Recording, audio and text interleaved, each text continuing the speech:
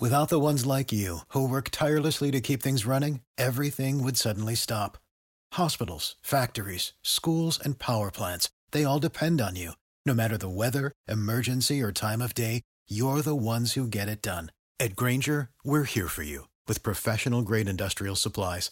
Count on real-time product availability and fast delivery. Call, click Grainger.com, or just stop by. Grainger, for the ones who get it done. Every team, every topic, everywhere. This is Believe. Welcome back to Believe in Softball. I'm your host, Jenna Becerra, and we are cruising right along this fall. So let's go through today's order. First, we'll cover our bases, hit on some news and updates in softball and women's sports. Then we'll head into the interview, the rest of my conversation with Tori Vidalis, who's crushing it in the Taiwan League right now, by the way, literally dropping bombs in different area codes. In part one, you heard us talk about a ton.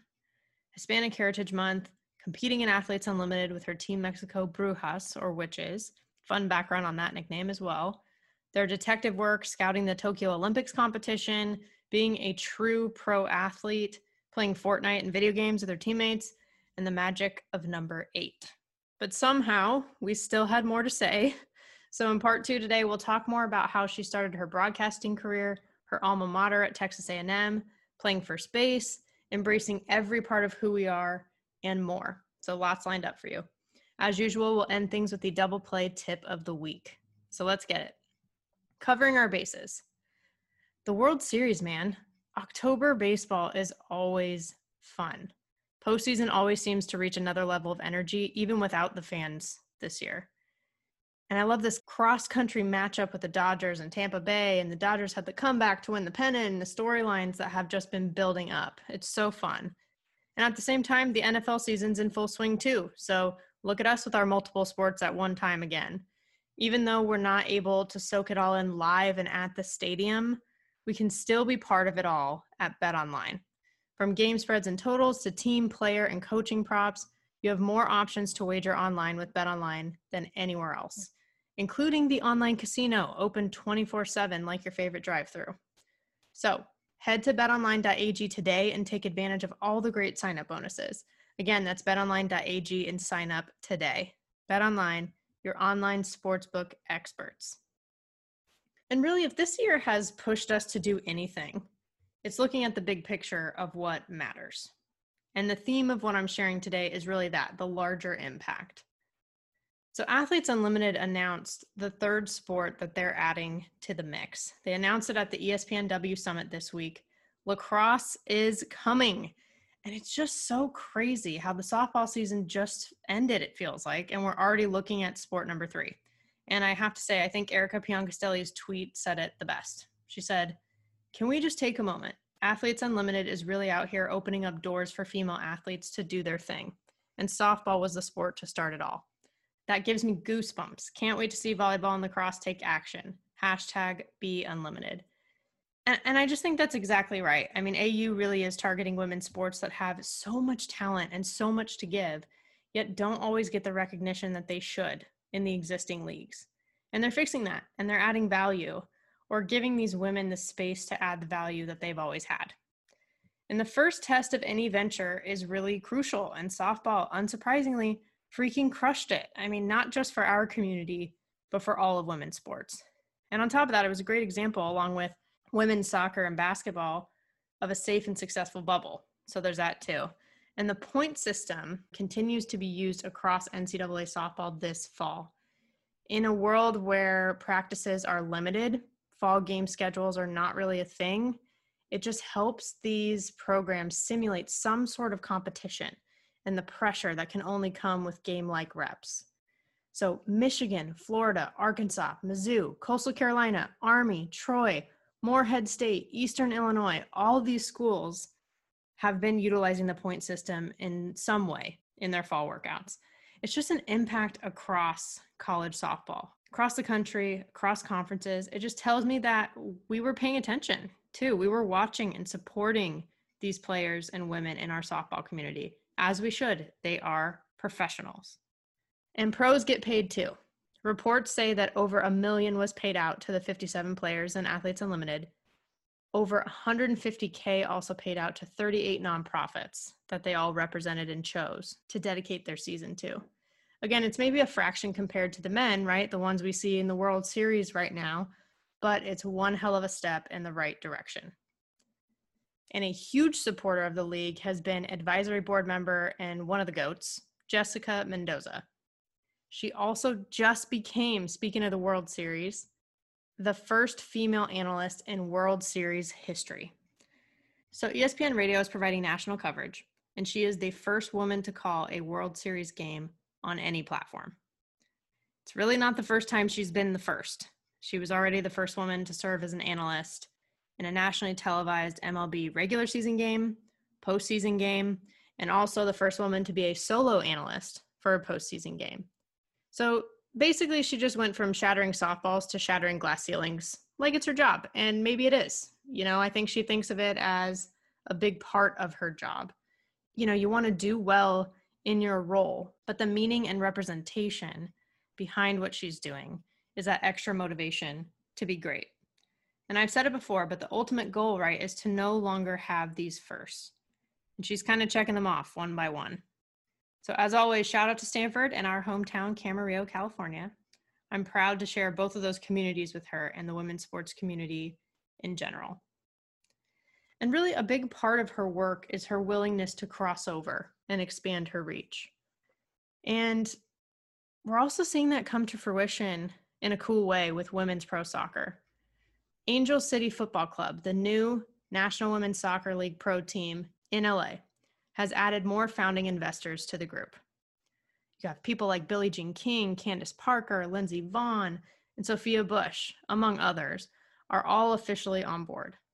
And I mean, I just named 3 women from 3 other sports outside of soccer, and an actress/activist. And of course, all 4 of them have a history of looking at the bigger picture and making that larger impact. But still, I mean, they're a fraction of the diverse group that, 1, has a ton of women who are part of this investment and ownership in a real way, but 2, also includes male allies in this movement. And it is a movement. Somehow in the weirdest, hardest, most exhausting year in our collective lifetimes, in the middle of a global pandemic and a national struggle here in the US, women's sports have managed to make big moves.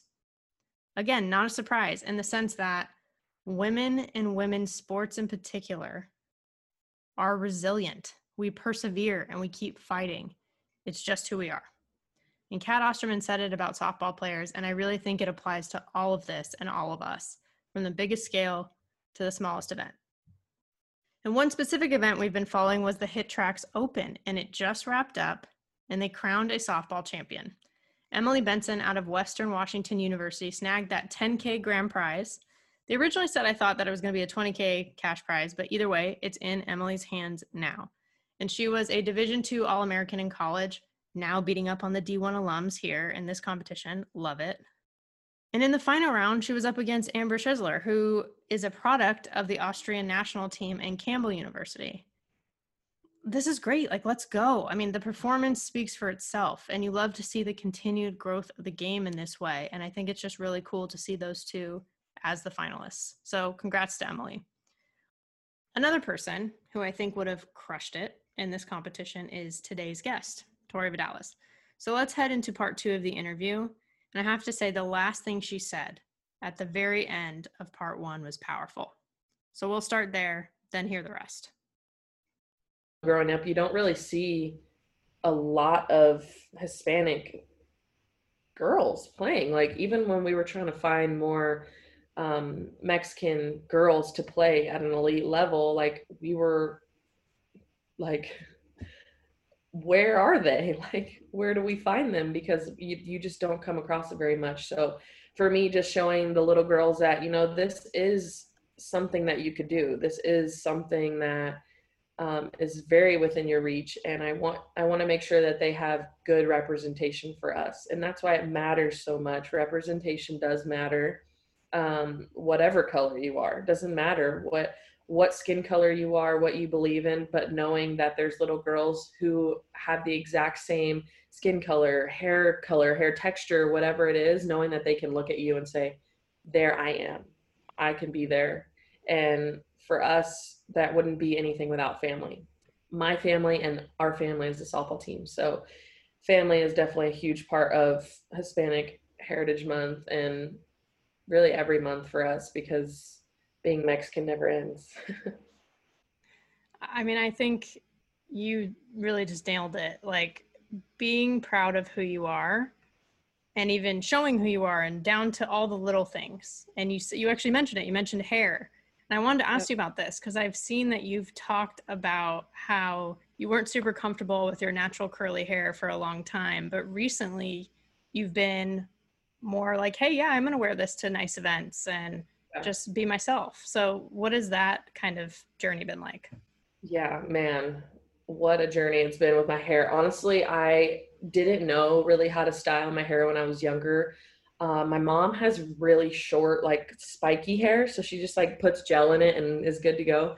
So growing up, like I didn't have like nice braids. I didn't have anything really like to make my curls pop. My mom didn't really know how to take care of them, and that doesn't really fall on her. But um, it was just there, like my hair was just, my parents literally call me Medusa. Like it was that bad.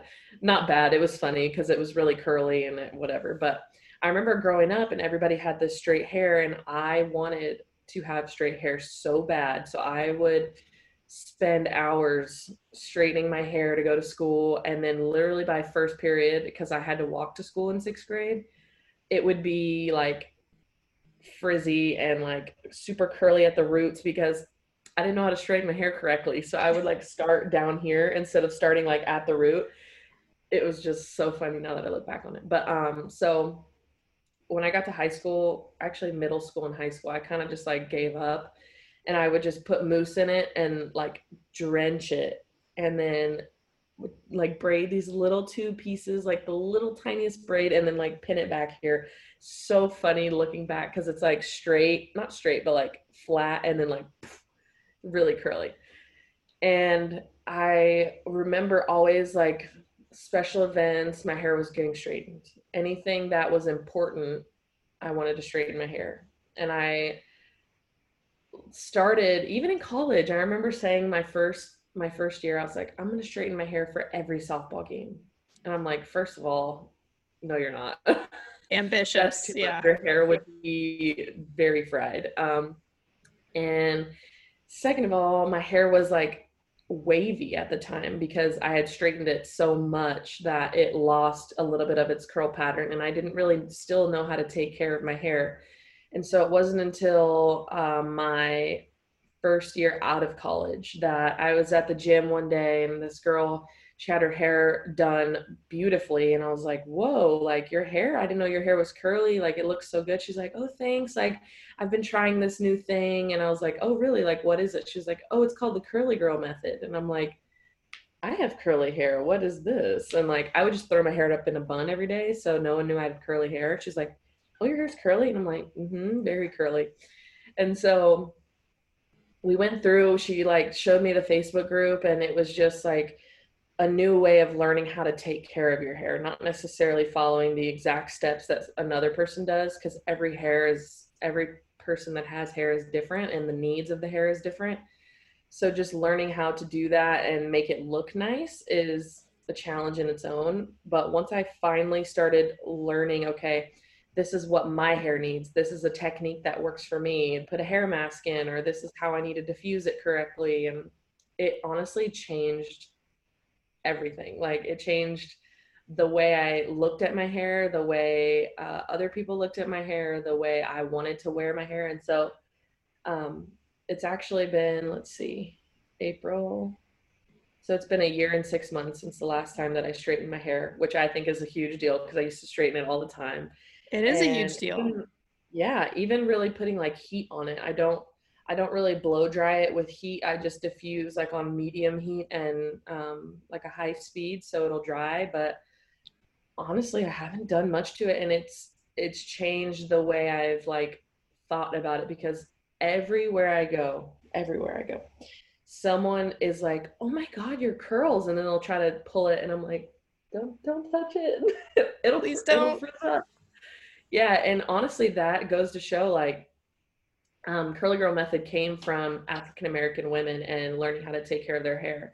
And so I think it's so cool that it's like a merging point that we can find between not only Black people, not Mexican, not Latina, not white people, but just people with curly hair.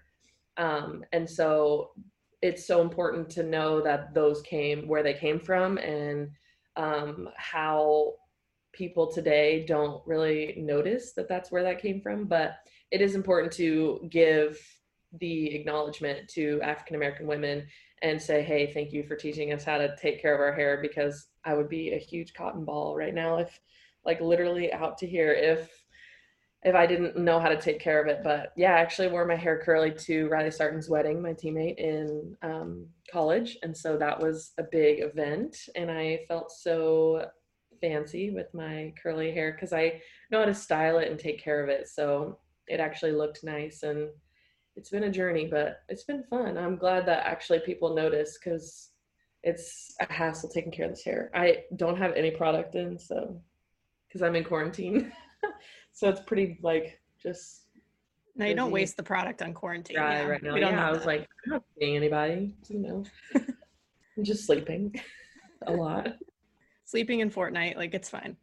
Honestly. Oh, and Thule and I downloaded Among Us recently. I don't know if you've heard of that. Do you know the game Mafia?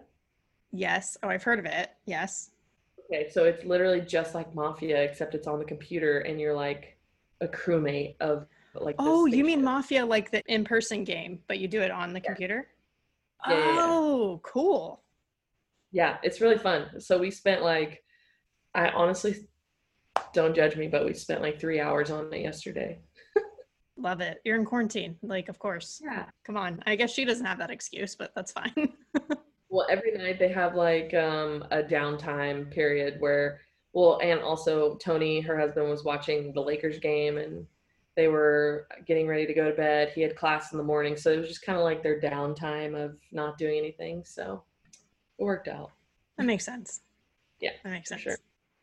One thing about the hair, though, I do want to say it was pretty inspiring for me because Well, I have curly hair also. You obviously can't tell right now because it's done. But yeah.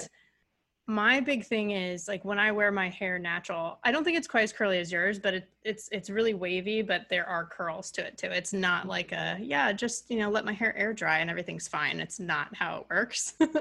So I'm with you where it's like if I were to go to an event and I'm like, oh, I want to wear my hair curly, literally blow dry it, straighten it, then curl it with a curling iron, which is so dumb. It's like my hair's naturally curly. Like, what am I doing? So I might have to like get a tutorial from you at some point or like look into this method. Facebook group. Yes, like I'm in. It's honestly so overwhelming at first, but the cool thing that I've noticed is that a lot of people will post stuff about like, say, a job interview. Why can't I not wear my hair curly and be looked at the same way as if my hair was straight? We think we look so much more professional and so much more respectable if our hair is straight. Why aren't women with curly hair looked at as respectable? Why aren't they looked at as put together? Because people don't know the extent of what it takes to do my hair. If they understood what I had to do to make my hair look like this, I didn't just wake up. And people think that like if you wake up and your hair is just perfect, like you get out of the shower and your hair is perfect. No, you have to like be able to nourish it, take care of it. And so that's where I think people, the stereotype, and this is unfortunately more so for African American women again, that when they wear their natural hair, it looks like they're unkept when that is their natural state of hair. Like, how are we going to discriminate against people with their natural hair? Like, it doesn't make sense. If I were to walk in with my natural hair and they walk in with their natural hair, it's just more coily. It's the same, it's just more coily. So it honestly made me change my thought process of what curly means and what it means to be professional, respected, knowledgeable, all these things that women are and that even men are with curly hair. So it's been awesome. I definitely need to add you to the group. I think you will enjoy it and learn how to take care of your curls. Yeah, man, I need it. I'm excited. And I love that you, again, have acknowledged that this is really across cultures. like Oh, this, 100%. because so much more unites us than divides us, Exactly. We're all human. Well, yes, I'm looking forward to that invite. But otherwise, I mean, I've seen the curly hair on SEC Network. Yep. Which I love. For you, I know that you've talked about having this interest in media, and you even played for Women in Sports Tech for Athletes Unlimited. That was your organization. When did you realize that you had an interest in that side of things?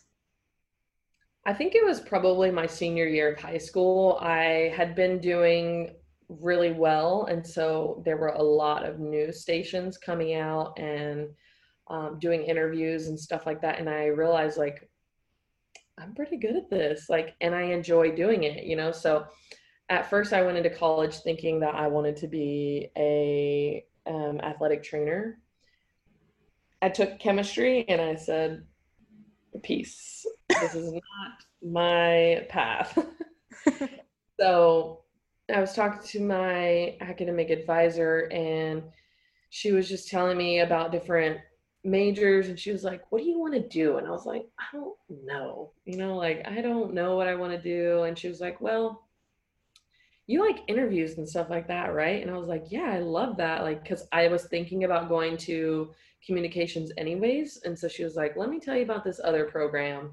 It's called Communications and Journalism, Ag Common Journalism, and it's more hands-on. So we did a little bit of photography, graphic design, radio, media writing, so a little bit of everything, and it was definitely hands-on. I didn't have very many tests. It was more big projects. And so we talked about and how it's more like theory and speeches and tests. And while I wouldn't have a problem with that, I just enjoyed the other side a little bit more. So I started doing that in my first year, second semester. So I had a project that I needed help with. I wanted to make this video and do like a voiceover with my words. And so I asked my friend Allie, who was actually the video person for the softball team. And I asked her, I was like, "Hey, like, do you think you would be able to help me out with this? Like, I really want to do this for my project." And we were really close. And so she was like, "Yeah, just come to the studio." And I'm like, "Ooh, studio, like, cool." Cool. And yeah, she was talking to me, and she was like, I was like asking her all these questions. "So what do you do? Like, where do you make all the videos at? Where do you do this? Where do you do this?" And so she like showed me around, and I was like, "Man, I want to work here." And I literally said that. As I said that, her boss, one of the full-timers, walks in, is like, asking her about this video, and she's like, "Hey, she wants to work here." He's like, "All right, cool, send in a resume." And I was like, "It's that easy? Like, what?" And so I started working at 12th Man Productions, which is the sports broadcasting company for our school. And I worked there for 3 years while I was still playing and in school. And so I was able to do a lot of cool things. I was on the football crew, so I got to be like on the field with the big camera and like recording everybody. I got to do that for a whole season. And then, so senior year, I got to be on the volleyball team of videographers. So basically we would switch off. There was three of us. We would switch off, go to the games, record footage of the games, like slow-mo of like the girls like spiking. I know they don't say spiking, hitting the ball, like just slow-mo sets or digs or whatever it was. And then I actually got a chance to travel with them 2 times. I went to Ole Miss and I went to Florida, and got to be like the main videographer for that one. So got to do that. Then we have to come back and import all the videos, label them, all these things. So it was just a really cool experience, especially getting to travel with them, because traveling as a softball player, like, you are the athlete. And with volleyball, it was so funny because I knew what it was like to travel as an athlete, but obviously every team has a different like schedule. For them, they only play one day, so they're only there for 2 days. So it was really weird. Like, literally got there and then we left. I was like, "What?" I'm so confused. But we got there like on a Friday, I think, and then they played Saturday, and they practiced Saturday morning and Friday after we got there. So I actually got to help with one of the practices because I played volleyball in high school. So like none of them wanted to serve. So I just served for them, even though they were probably like super easy, but they just wanted to like get in their positioning and everything. So I was like, oh my gosh, I'm on the volleyball team. Two-sport athlete, let's go. Oh my gosh, I would die. I would love volleyball. I would have loved to play in college, but Athletes Unlimited, maybe. and I can't jump high enough. Oh no, those girls are like 6'4", and I'm like, no, don't hit it at me.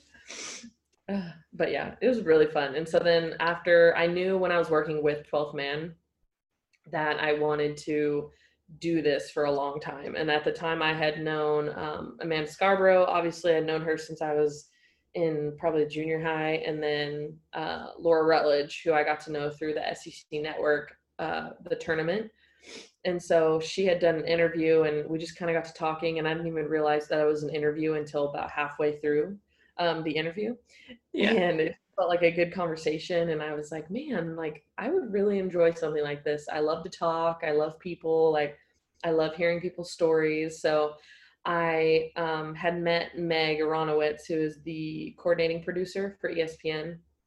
She does softball and gymnastics. And so when I met her, she already knew who I was from like actual games. And so I told her that I was interested and really wanted to do this and just wanted to meet her and all this stuff. And I always let her know like, oh, hey, I'm doing replay today. I'm shadowing the bug coordinators, or I'm shadowing the producer. And so I think it was honestly that just doing all these different positions that helped me get noticed. So yeah, basically me doing all the different positions really helped her notice that like being on camera would be a good thing for me, because I didn't only do on camera work. Yep. I did the things behind the scene that most like on camera people don't want to do. And that's pretty rare, apparently, I guess. Yeah. And so we talked, and then the year after I graduated, that was my goal, was to be on SEC Network as an analyst my first year. And so I had already gotten the call for doing color commentary for SEC Plus, which is not really with SEC. You know, you don't really work with them. You work with the people at your broadcasting studio at your school. So like I was with all the people, and they knew that I wanted to do that. So they gave me that opportunity. And then in January, I got the call from Sean Wyman, who was the talent coordinator. And he said that Meg had suggested me for the SEC Network position. And I was stuck in Boston at the time. And I was like, oh my God, this is not happening. And so I went out for an audition, and they were super impressed with my audition for the first time. And here we are. I love it. This is like, I can relate on so many levels. I'll give you like the quick reasons why, but I was a comm major as well. And then was media studies for grad school. And I stuck around Stanford as long as I could before I went into the real world. But so totally relate on that level. I call games with Pac-12 Plus, so I know exactly what you're talking about at Stanford, and have, worked with the Pac-12 and calling games. And I have to say, like, tell me if you agree, but it just hits different when you're calling games or analyzing your alma mater. It's special, but also weird for me because... True. Well, you're fresh out. Yeah. So, it was really weird because my first year there had been so much going on in the program that they didn't have the best year. And so it was terrible because I had to constantly like harp on them for like not doing the right things, which in hindsight, it's good that they're like learning that, but also they're like, God, why is Tori like just like absolutely degrading us in this video show game, whatever. And I'm like, I'm not degrading anybody, but I'm just like telling you guys, like, this is what you need to do to be an elite softball player. Like, yeah, you're doing your job. Yeah, exactly. And they don't see me as Tori the broadcaster. They only saw me as Tori the teammate. So it sucks because that's something that you have to learn really, really early on, is you can't be biased. You can't say we for your team. Like, there's things you have to do that you set yourself apart from your school. And you can't be nice to them even when they're making errors and when they're giving up runs and when they're striking out. You have to call them out just as you would for any other team. And so I think that was the tough part because they didn't see that from my perspective. And so it was hard. The first year was not a very good year for them. Like they just weren't playing well. So, but then last year they had a really good season for the most part. They were on the uptrend, and then season got canceled. So yeah. So it was weird, but also fun because I knew a lot of like background information about the school and all that. So it was fun and difficult at the same time. I think that's spot on because it's fun because like you're like, I know this program, I know how they operate, I know what the mantras are, like I know that there's this random like bump on the infield at this exact spot, or like, you know, whatever, like all the little details, you know. But you're right, like the press box, you're neutral. Like I remember when I very, very, very first started doing radio, like right after college, I was like cheering, and some like our SID at the time was like, hey, you know, you can't really do that in the press box. And I was like, oh, I'm so sorry. But yeah, it's like, it is different. Like Danielle Laurie was that way, I think, covering Athletes Unlimited, even with like some of her Team Canada teammates, it was just like anything else. And it just, yeah, some people think it's a little, you're tough on them, but that's the job, you know, you're calling it like you see it. Yeah. And I'd rather someone be tough on me than say, great job, good try when I strike out or whatever. Yeah. If I do, I'm like, no, like, tell me what I could have done better. There's always an opportunity to learn. And especially when you're in college, I think you have like copious amounts of like learning to do.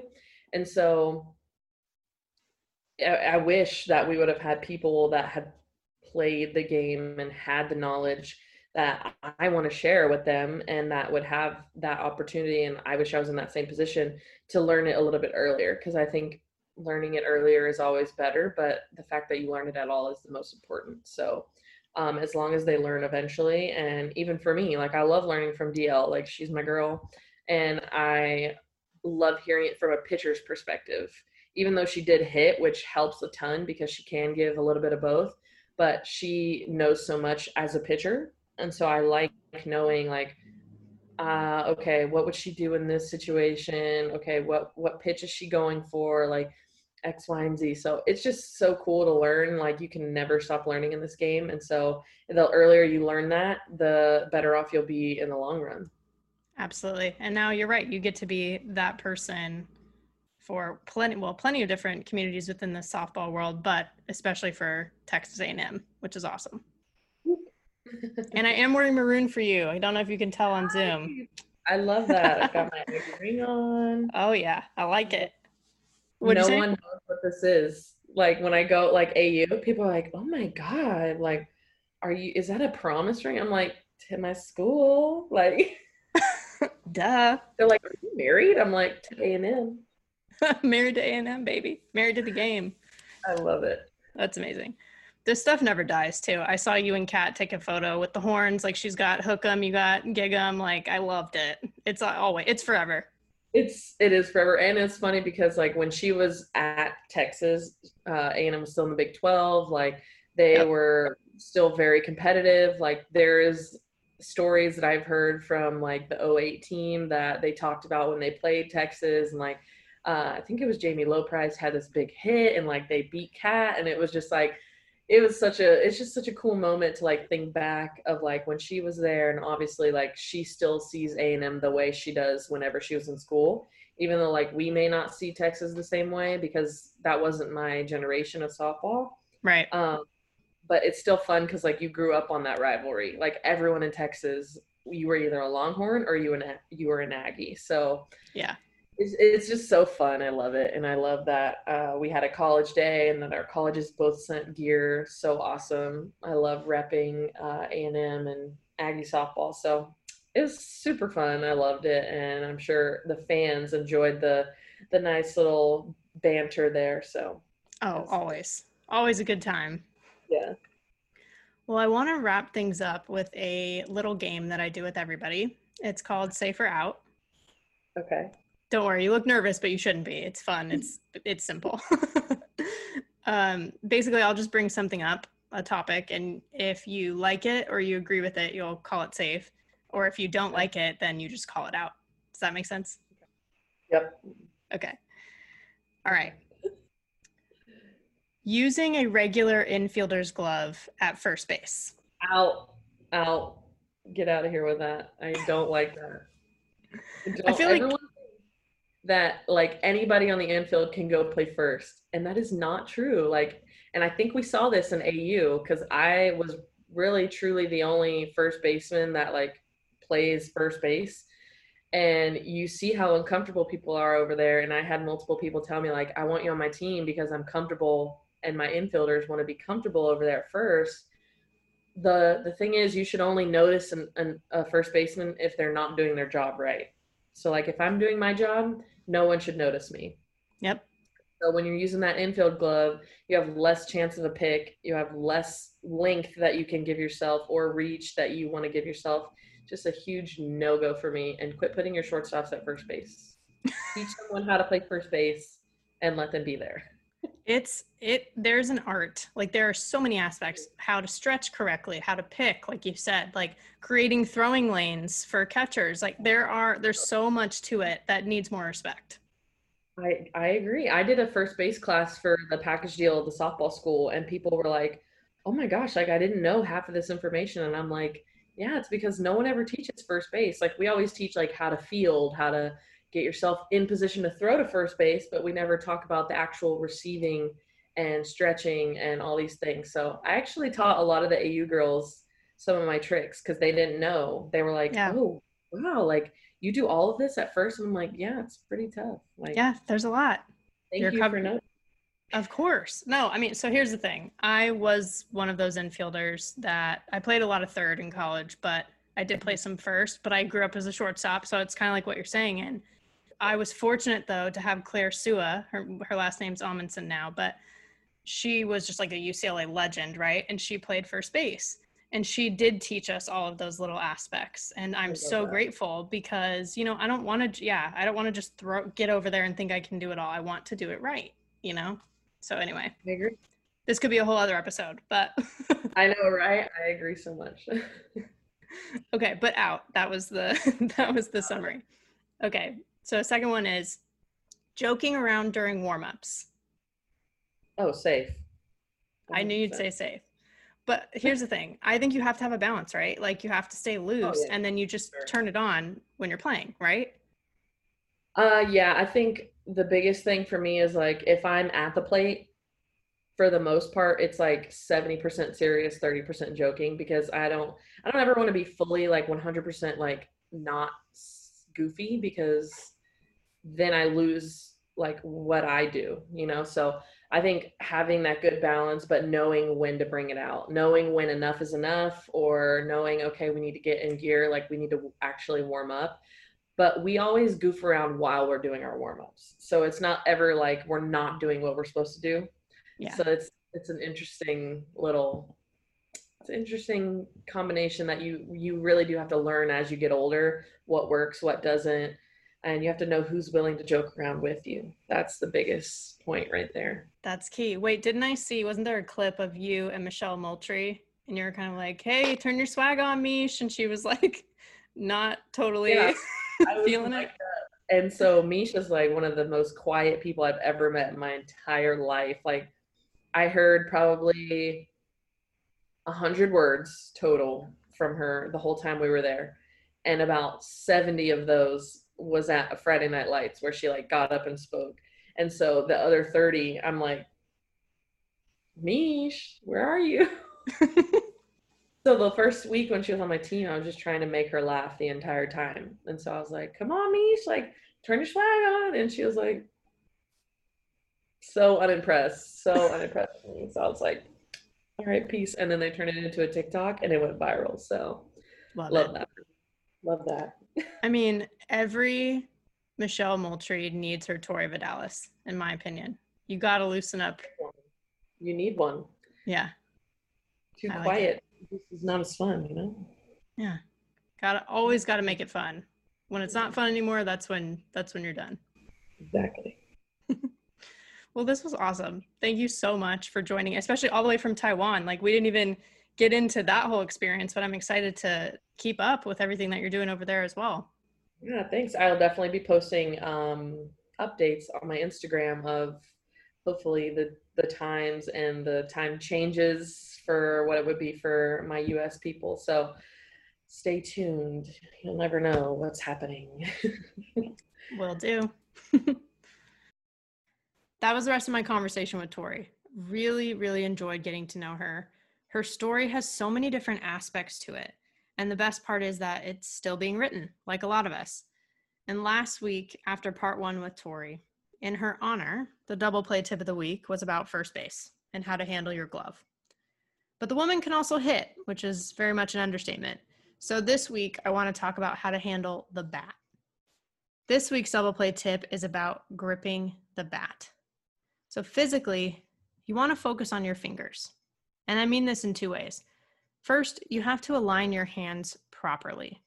Of course, your hands are stacked one on top of the other. You know, if you're a righty, the right hand is on top. If you're a lefty, the left one is. That's the basics. But from there, you want to make sure that you align your knuckles, specifically the knuckles in the middle of your fingers. So the ones that you use to knock on a door. If you're looking at your hands on the bat grip, your knuckles should really basically be aligned in a straight line. And it doesn't have to be perfect, but the point is that they're lined up so you have that flexion and flexibility in your wrist still. They shouldn't be twisted around too much to where your punching knuckles, or the ones that you use to fist bump with, are aligned. That can make your wrists a little bit too locked out and not really have that room to play with. So you need some bend in them. Aligning the knuckles helps with that. So then when you attack the ball, you're able to guide your bat to the correct plane and the barrel angle no matter where it's pitched. The wrist is firm when you make contact, but you start loose and then explode as you react. Second, the bat itself should be held more in your fingers and not the palm of your hand. This actually kind of naturally goes along with aligning those knuckles anyway, and it helps keep you loose. In a previous double play tip of the week, I mentioned this same concept in regards to gripping a ball to throw. You hold it in your hand with your fingers and the padding underneath them, kind of equivalent to the ball of your foot, but just on your hand. You hold it there, but not in your palm. It's the same idea here. You don't want to white knuckle it, squeeze the bat so hard that there's tension in your arms. Like anything else in softball, you need to be relaxed and controlled, yet firm. And that's what ultimately allows you to generate more pop. So one way to sort of naturally align this grip is if you put the fat end of the bat on the ground, just a foot or so in front of you, and you hold that grip.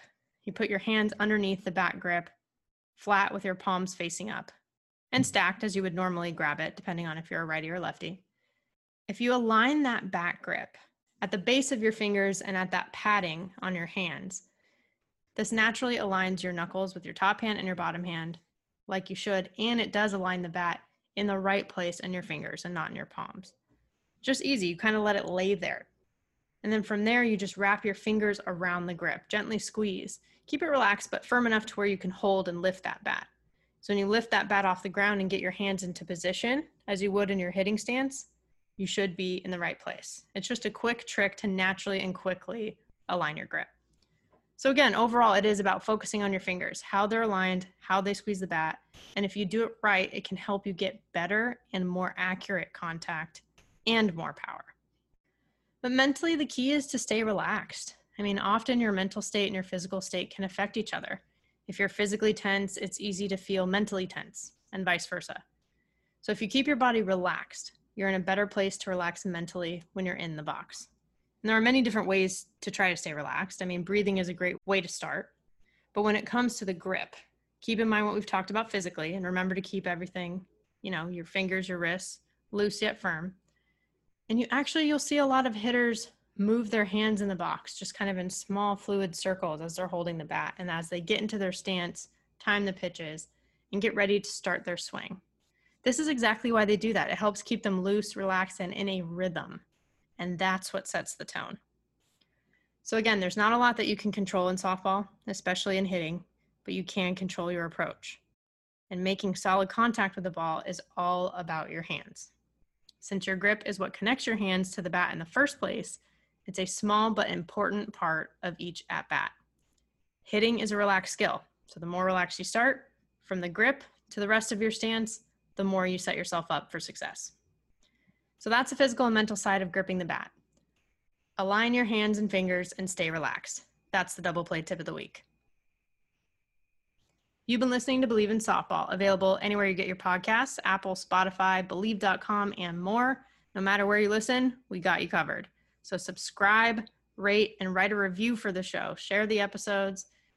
Hit me up on Twitter at JennaBecerra01 and Instagram at JennaBecerra. As always, thank you for listening and catch you soon. Without the ones like you, who work tirelessly to keep things running, everything would suddenly stop. Hospitals, factories, schools, and power plants, they all depend on you. No matter the weather, emergency, or time of day, you're the ones who get it done. At Grainger, we're here for you with professional-grade industrial supplies. Count on real-time product availability and fast delivery. Call, click Grainger.com, or just stop by. Grainger, for the ones who get it done.